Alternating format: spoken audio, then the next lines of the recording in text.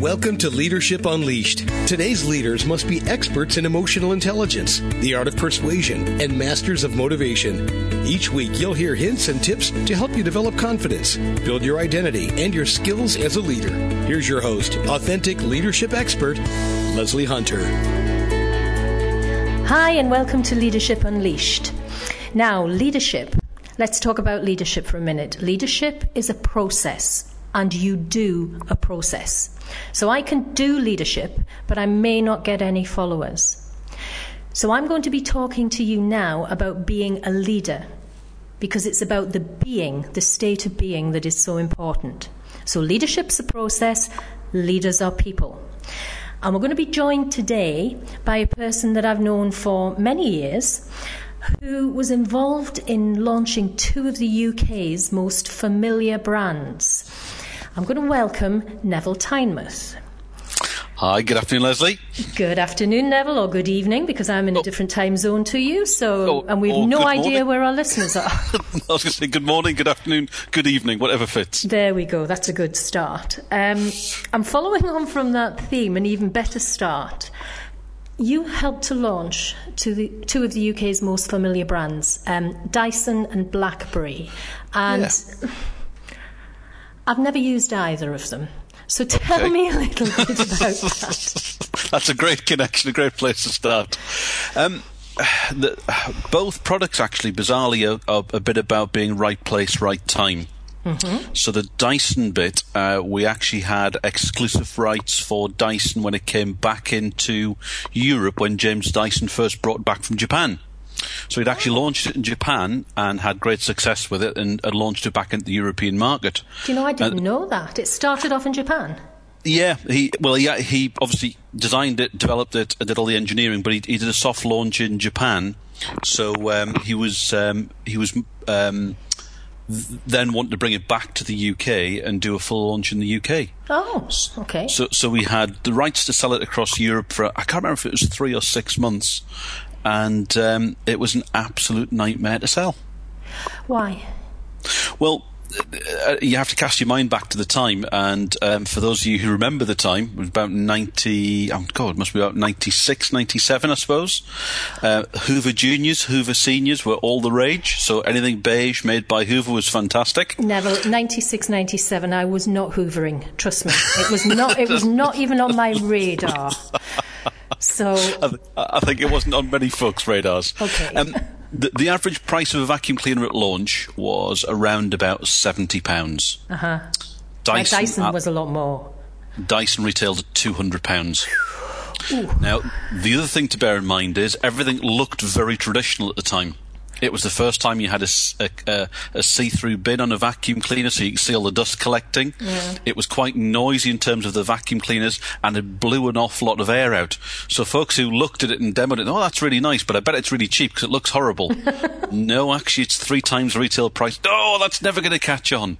But it became a real leader in the field. It absolutely did, yes. Right, yes. Okay. Now, and the other one was BlackBerry. Now, obviously, we're not talking the fruit here. No. It's not like the kind of potato coming back and no. We're talking about BlackBerry, the smartphone. Yeah. Canadian organisation who had a fantastic bit of kit, which was originally a pager across the States and Canada, a firm called Research in Motion. That's where it started, yeah. Yeah, so, the pager device allowed them to push information back to a remote device, and they just built on that technology. Fascinating. I'm going to cut in there because, we're not going to spend the whole show talking about, products that are being produced. But through that experience, you obviously, you learned a lot about being a leader in what I would probably say was a highly innovative environment in both cases. Yeah, and that was, there's some parallels to draw between the pair of them. BlackBerry, everybody looked at BlackBerry and kind of looked at me and said, well, who's ever going to want email pushed down to a phone? What's the point of that?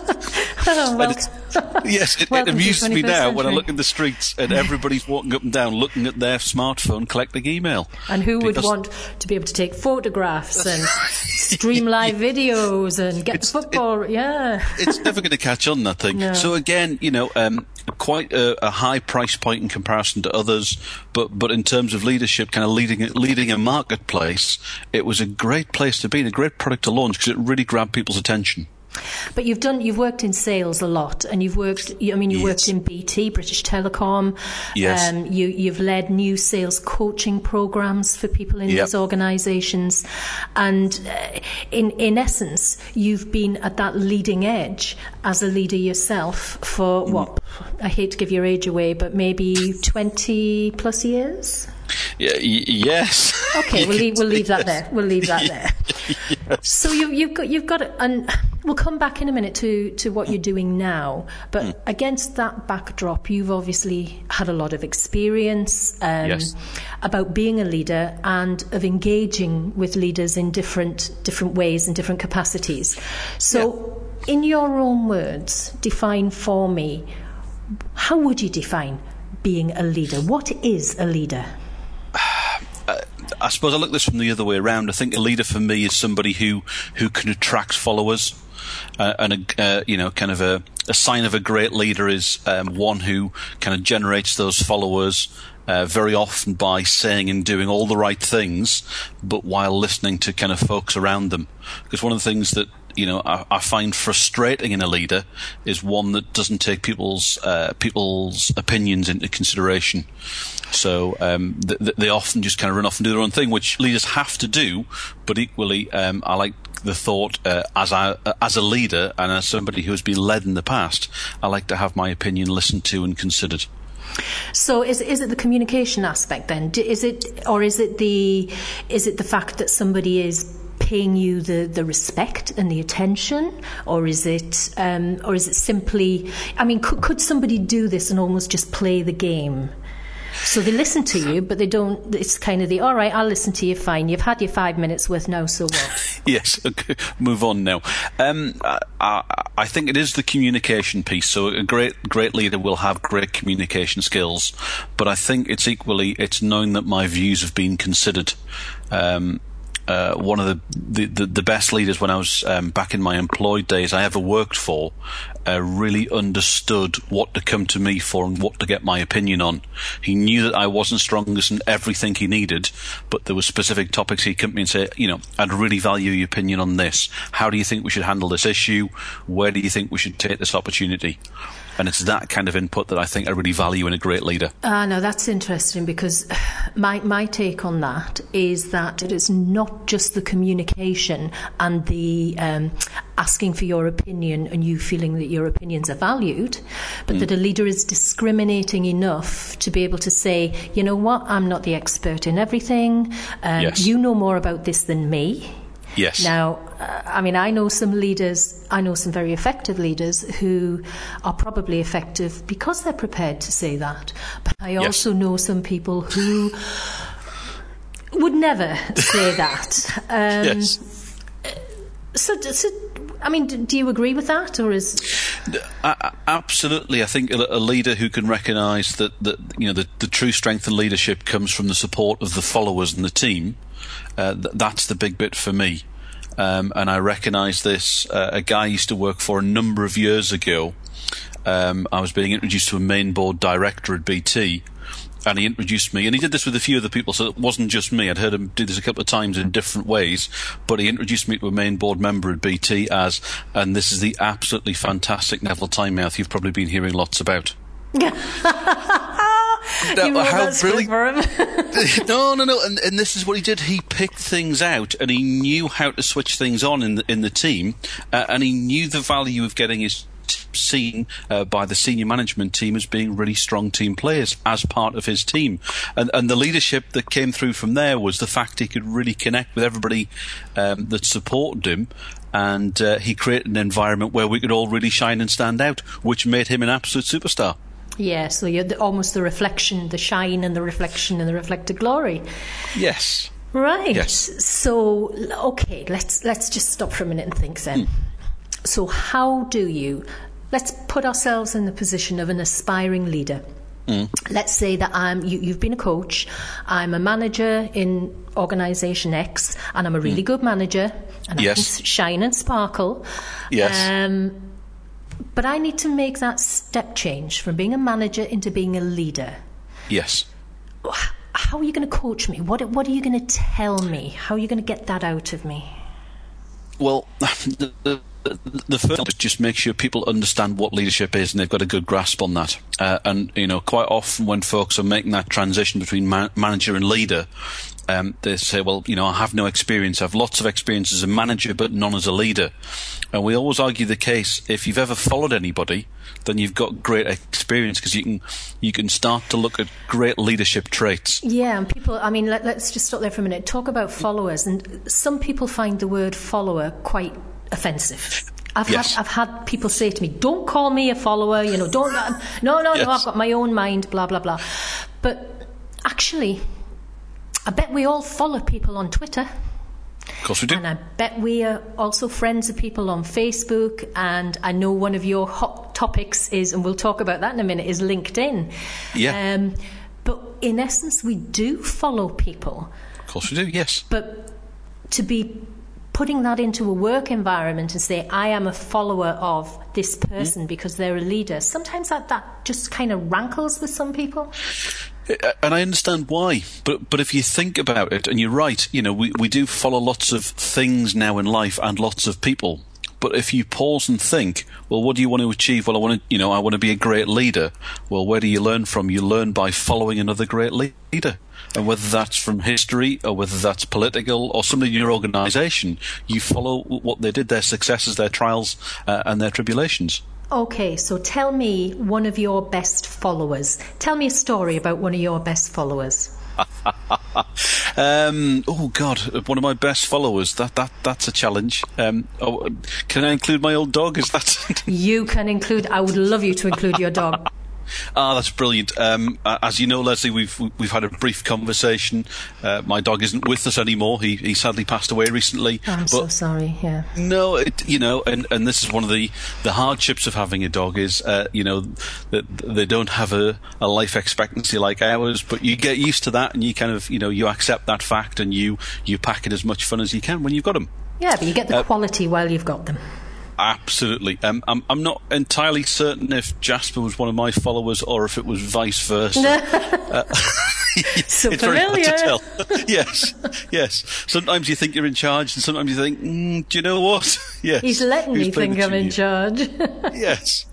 But I think it's, and you and I have talked in the past about the authenticity piece. I think if you're being authentic and true to yourself, it's very easy to generate that follower. So, that, or those followers, whether it's a dog or it's folks that whether it's folks at work, so folks around you, or whether it's on social media, if you're being authentic and true to yourself, you do generate those kind of followers, and, inspires a strange word, but I've had a few folks say recently, giving a few talks, you've inspired me too, and you think that's quite unusual. It's an interesting word. Yeah.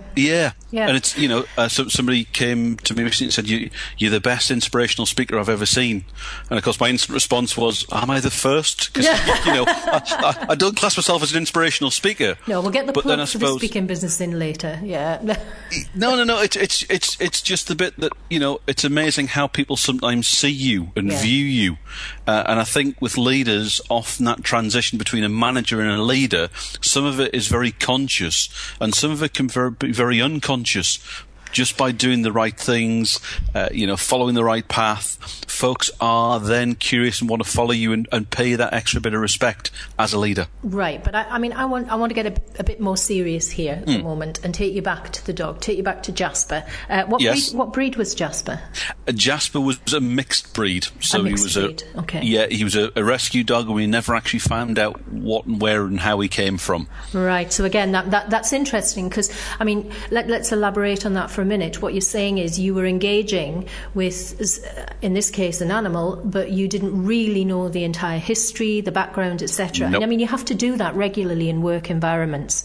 When you go into new teams, into new situations, and you were talking about communication, and to get away from this just being like a trite story, let's think about some key examples. Are you really trying to tell me that your dog helped you as a leader to understand how to communicate more effectively? Yeah, I think he did in some cases, yes. And I think it was probably him educating me. He was very, very good at kind of trying to explain the best way he possibly could exactly what he wanted. And if I didn't understand that, he was not shy of communicating in a different way, in a different means, in a different pattern, to allow me to understand what he wanted.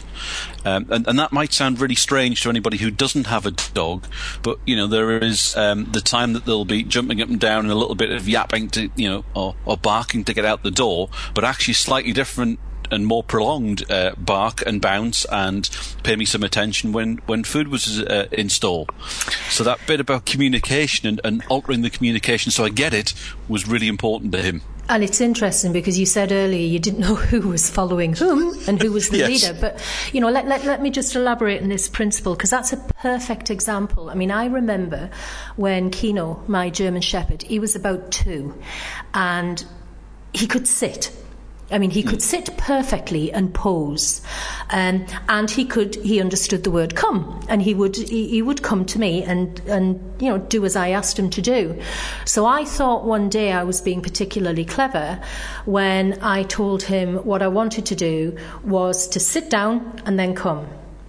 So he immediately did exactly what I asked him to do. He sat. He then went down, which was a different command as far as the dog was concerned, and he lay on the ground. And then when I said, "and come," he cocked his head on one side and looked at me as if to say, "Well, make your mind up, will you? What do you want me to do? Do you want me to sit? Do you want me to lie down? Do you want me to prance around?" And Yes. it suddenly struck me that I was not being clear. I was not being clear in my communication to him. Now, you may say, yes, it was one word, keyword, instruction, but it was still communication and it wasn't clear enough. And I think and I've fallen into that trap of mixing up sit and sit down with a dog before. Have you ever done it in the workplace with anybody? Oh, God, yes, we all have. We've all made that mistake of either over-communicating or under-communicating. And I think, we touched on BlackBerry earlier on. I remember very famously sat in a meeting with a very, very large client. And there was about 6 or 7 people from the client, and there was about 6 or 7 people from BT as it was then, and we were pitching for this big bit of business. And one of the people in the room was a finance director, and he looked at me directly and said, "Okay, can you specifically tell me how BlackBerry works at a technical level?" And all of my technical team leaned forward, and I said, "Well, just hang on 2 seconds." And I looked the FD straight in the eye, and I thought, I'm weighing him up, and I know him a bit. And I said, "Actually, it's pretty much black magic and witchcraft."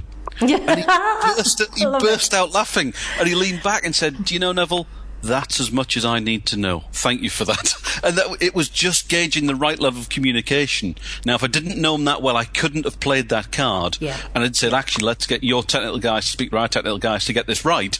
But, it's appreciating the person that you're speaking to and what level of communication they need. Otherwise, you're completely lost.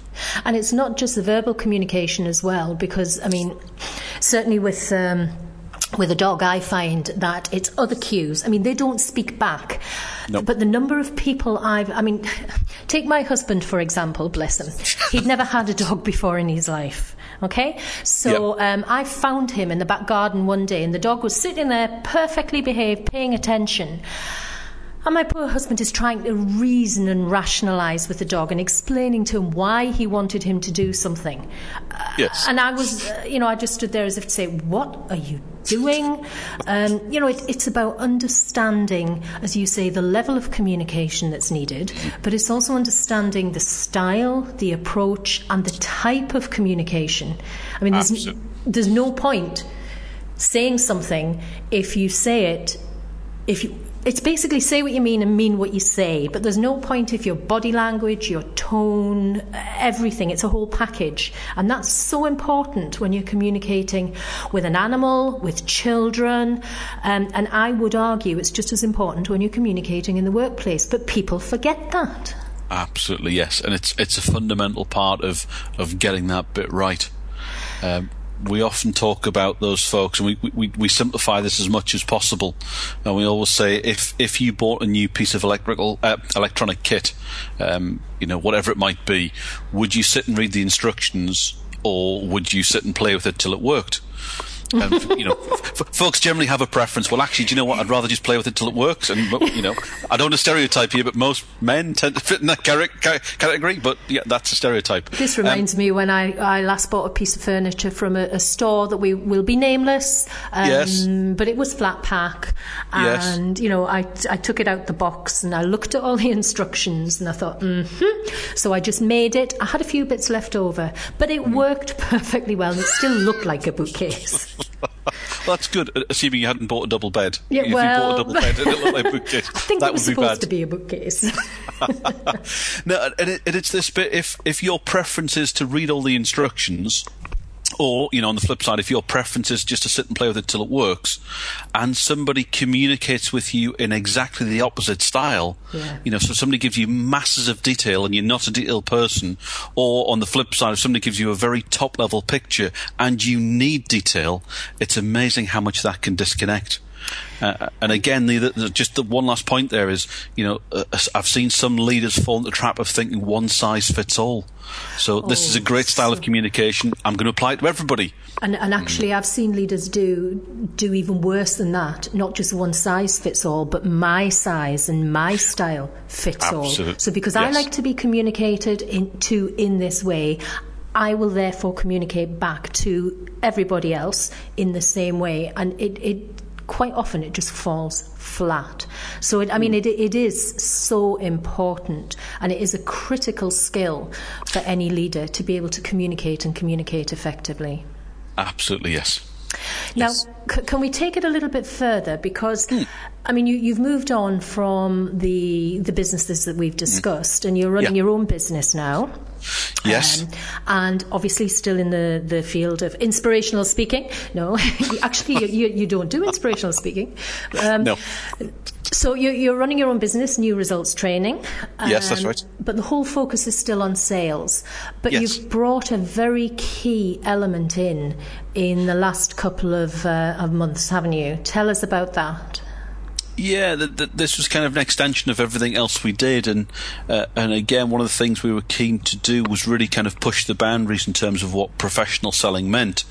And it was a client who'd asked us to do some specific work on LinkedIn. We use LinkedIn a lot. I think an awful lot of people do, but I don't think they're using it effectively. Yes, that's. You'd be surprised, Leslie, how many times I'm hearing that. A lot of folks have kind of stumbled on LinkedIn, said, "Oh, actually, yeah, that looks good," or they've had an invite, they've joined, they've played about with it and thought this looks quite nice, but aren't quite sure where to go next. So a client said, "Could we write some training?" I said, "Yes, of course we can. No problem. We enjoy it. We like it."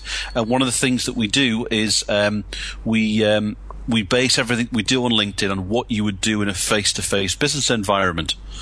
And we create this training and turn back at this client and said, "Here you are, everything you asked for, every single bit of training on LinkedIn. It's around about 3 days." And 3 days? Yes, they took a big gulp and said, "Yeah, we probably didn't need everything." All right. You were talking earlier about over-communicating. Do you think you maybe just went a little bit overboard here? Well, they did say they wanted absolutely everything, so we delivered everything. And in the end, we trimmed it back. We delivered a day's worth of training, but we thought, well, do you know what? We've done the research, we have all the information, we've mapped a lot of stuff out, we've tested a lot of models. So we published a book a few months ago now, Sales Success on LinkedIn, which had all that original content plus some more.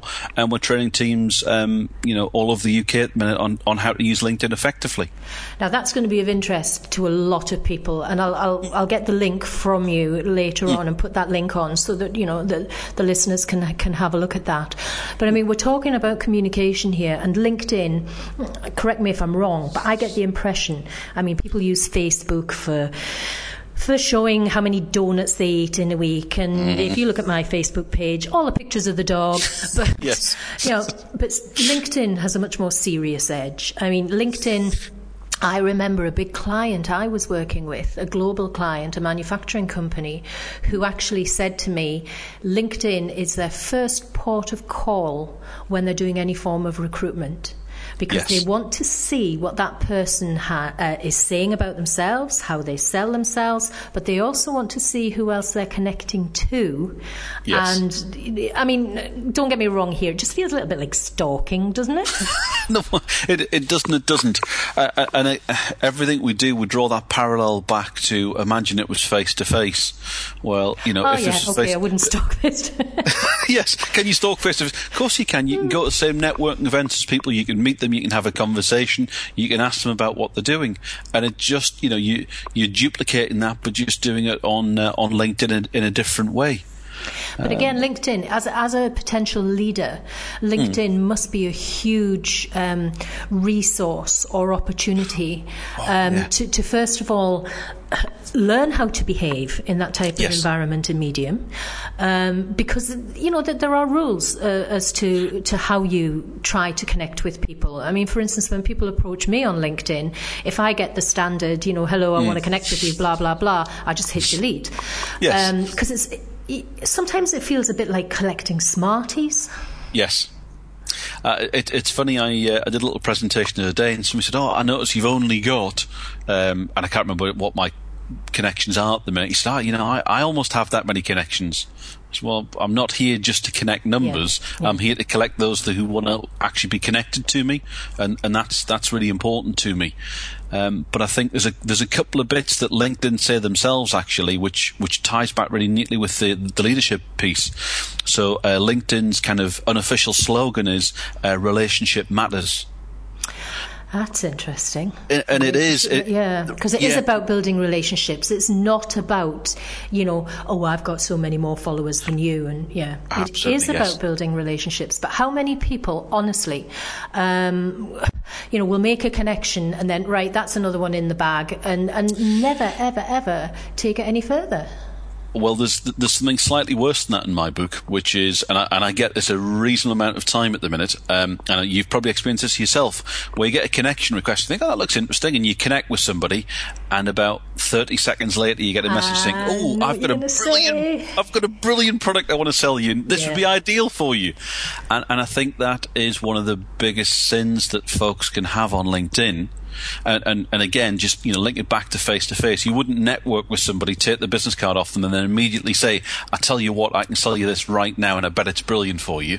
Oh, I don't know. I've met some people at networking meetings that I could introduce you to. But they do just that. I was at one networking meeting. I was wearing. I mean, come on. I don't expect everybody who meets me to remember me, but. Long blonde hair, and I had on a bright red jacket. I mean, it was in your face red. Yes. And I think it was actually the fact that I was probably only one of 3 women in the room as well that, you know, should have made me quite noticeable. Yes. And the typical networking, you go around, you hand your business card, hello, who are you, what do you do, blah, blah. In other words, they're saying, how do you earn your money? But never mind.